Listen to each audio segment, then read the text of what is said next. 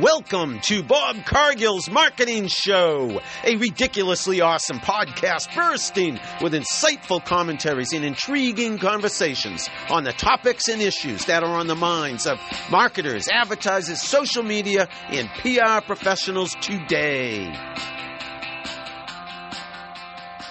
Putting yourself out there on social media.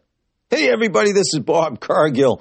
Unless you're a big brand with a big budget or celebrity who everybody knows, to be effective on social media, you have to be willing to put yourself out there. That's the social in social media. You have to put a face on your brand or business and a smile on your face. You have to show your human side. You have to be genuine, authentic, transparent, immediate. Share things that those in the receiving end of your messages might not realize about what's going on behind the scenes. Keep it real.